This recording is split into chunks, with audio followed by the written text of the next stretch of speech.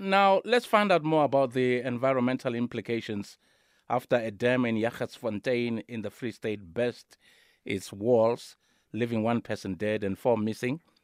The collapse of the dam swept away homes and cars and flooded the town in a toxic mine waste and mud. We now speak to Mariette Liefferink, CEO of the Federation for a Sustainable Environment. Good afternoon to you, Mariette. Thank you for joining us this Monday afternoon. Good afternoon, and good afternoon to the listeners. Excellent. Please take us through the events leading to this disaster. Yes. Of course, this disaster has come at a time where there has been growing concern internationally on the failure of tailing storage facilities. In fact, this was followed by the disaster in 2019 with the failure of the mining facility in Brumadinho in Brazil, which killed 270 people and causing significant environmental damage. So shortly after this disaster in Brumadinho, a call to industry was issued, supported by investors with 1 trillion assets under management. This call outlined the need for an industry-wide response to the problem of tailing storage facilities. Before I continue, I just want to mention that tailing storage facilities are engineered structures that comprise the confining embankments and associated works and are designed to contain tailings. Tailings are considered to be waste material. It can be residues that may perhaps be remined in future, but it contains often hazardous and also toxic substances and chemicals and metals. And these TSFs, or tailing storage facilities, are also structures to manage associated water. So tailings, or the waste, are pumped as a slurry to a TSF, a tailing storage facility. The tailings then settle to form the tailing storage facility. Most of our tailing storage facilities are upstream, which is the lowest cost but the highest risk. So to manage mining facilities responsibly, the owner of a tailing storage facility must understand the physical and chemical risk associated with a tailing storage facility and implement controls, that is, management and mitigation measures to reduce the risk relating to the potential health, safety, environmental, business and economic impacts in line with our regulations. So, Mariette, how did a disaster like this happen? And could this have not been prevented?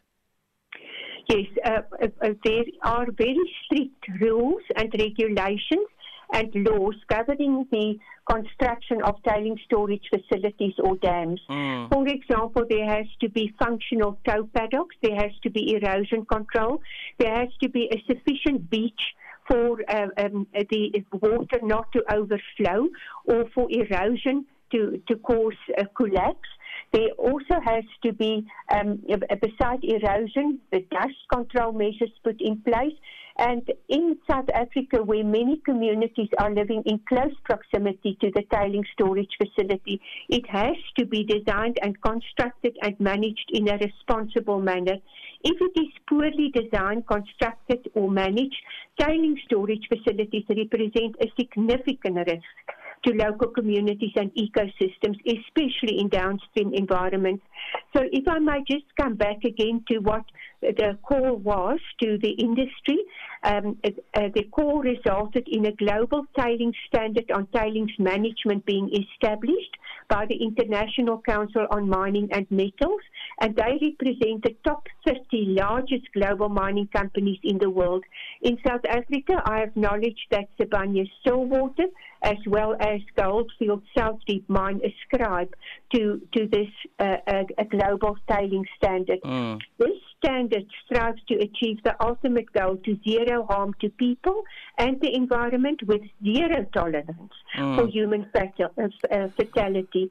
It requires operators and managers and directors to take responsibility and to prioritize the safety of tailings facilities through all the phases of the life cycle, including closure pre-closure and post-closure. So it also requires the disclosure of relevant information to support public accountability. So, Mariette, if I can just come in there, who are the owners of this mine, and are they taking accountability? Yes, we through our research, we have found that it was historically owned by De Beers. And what often happens when a mining company has depleted most of its resources and its environmental liabilities increase, then it's a very common practice for a mining company avoiding their closure commitment to pass the parcel. That is the selling of mines close to closure onto less resource companies who will relieve them of the responsibility and liability of dealing with the problems of closure and liabilities. And in this case, it appears that the Jagersfontein Development, I think Limited, were the successor in title, or one of the successors in title. Now, I have been informed that the Department of Mineral Resources and Energy is of the opinion that they are not responsible for the disaster and for the damage caused. While we agree that the owners of a mine or its operators or its directors, individually and collectively, have a duty of care and are responsible for environmental degradation and pollution, the Department of Water and Sanitation and the Department of Mineral Resources and Energy also had a duty in order to prevent this disaster from happening, because there is a duty to ensure that there is compliance, and if there is not compliance, then to enforce non-compliance. And we often find that enforcement does not take place. We have hundreds of abandoned mines, mines in liquidation, mines in business rescue,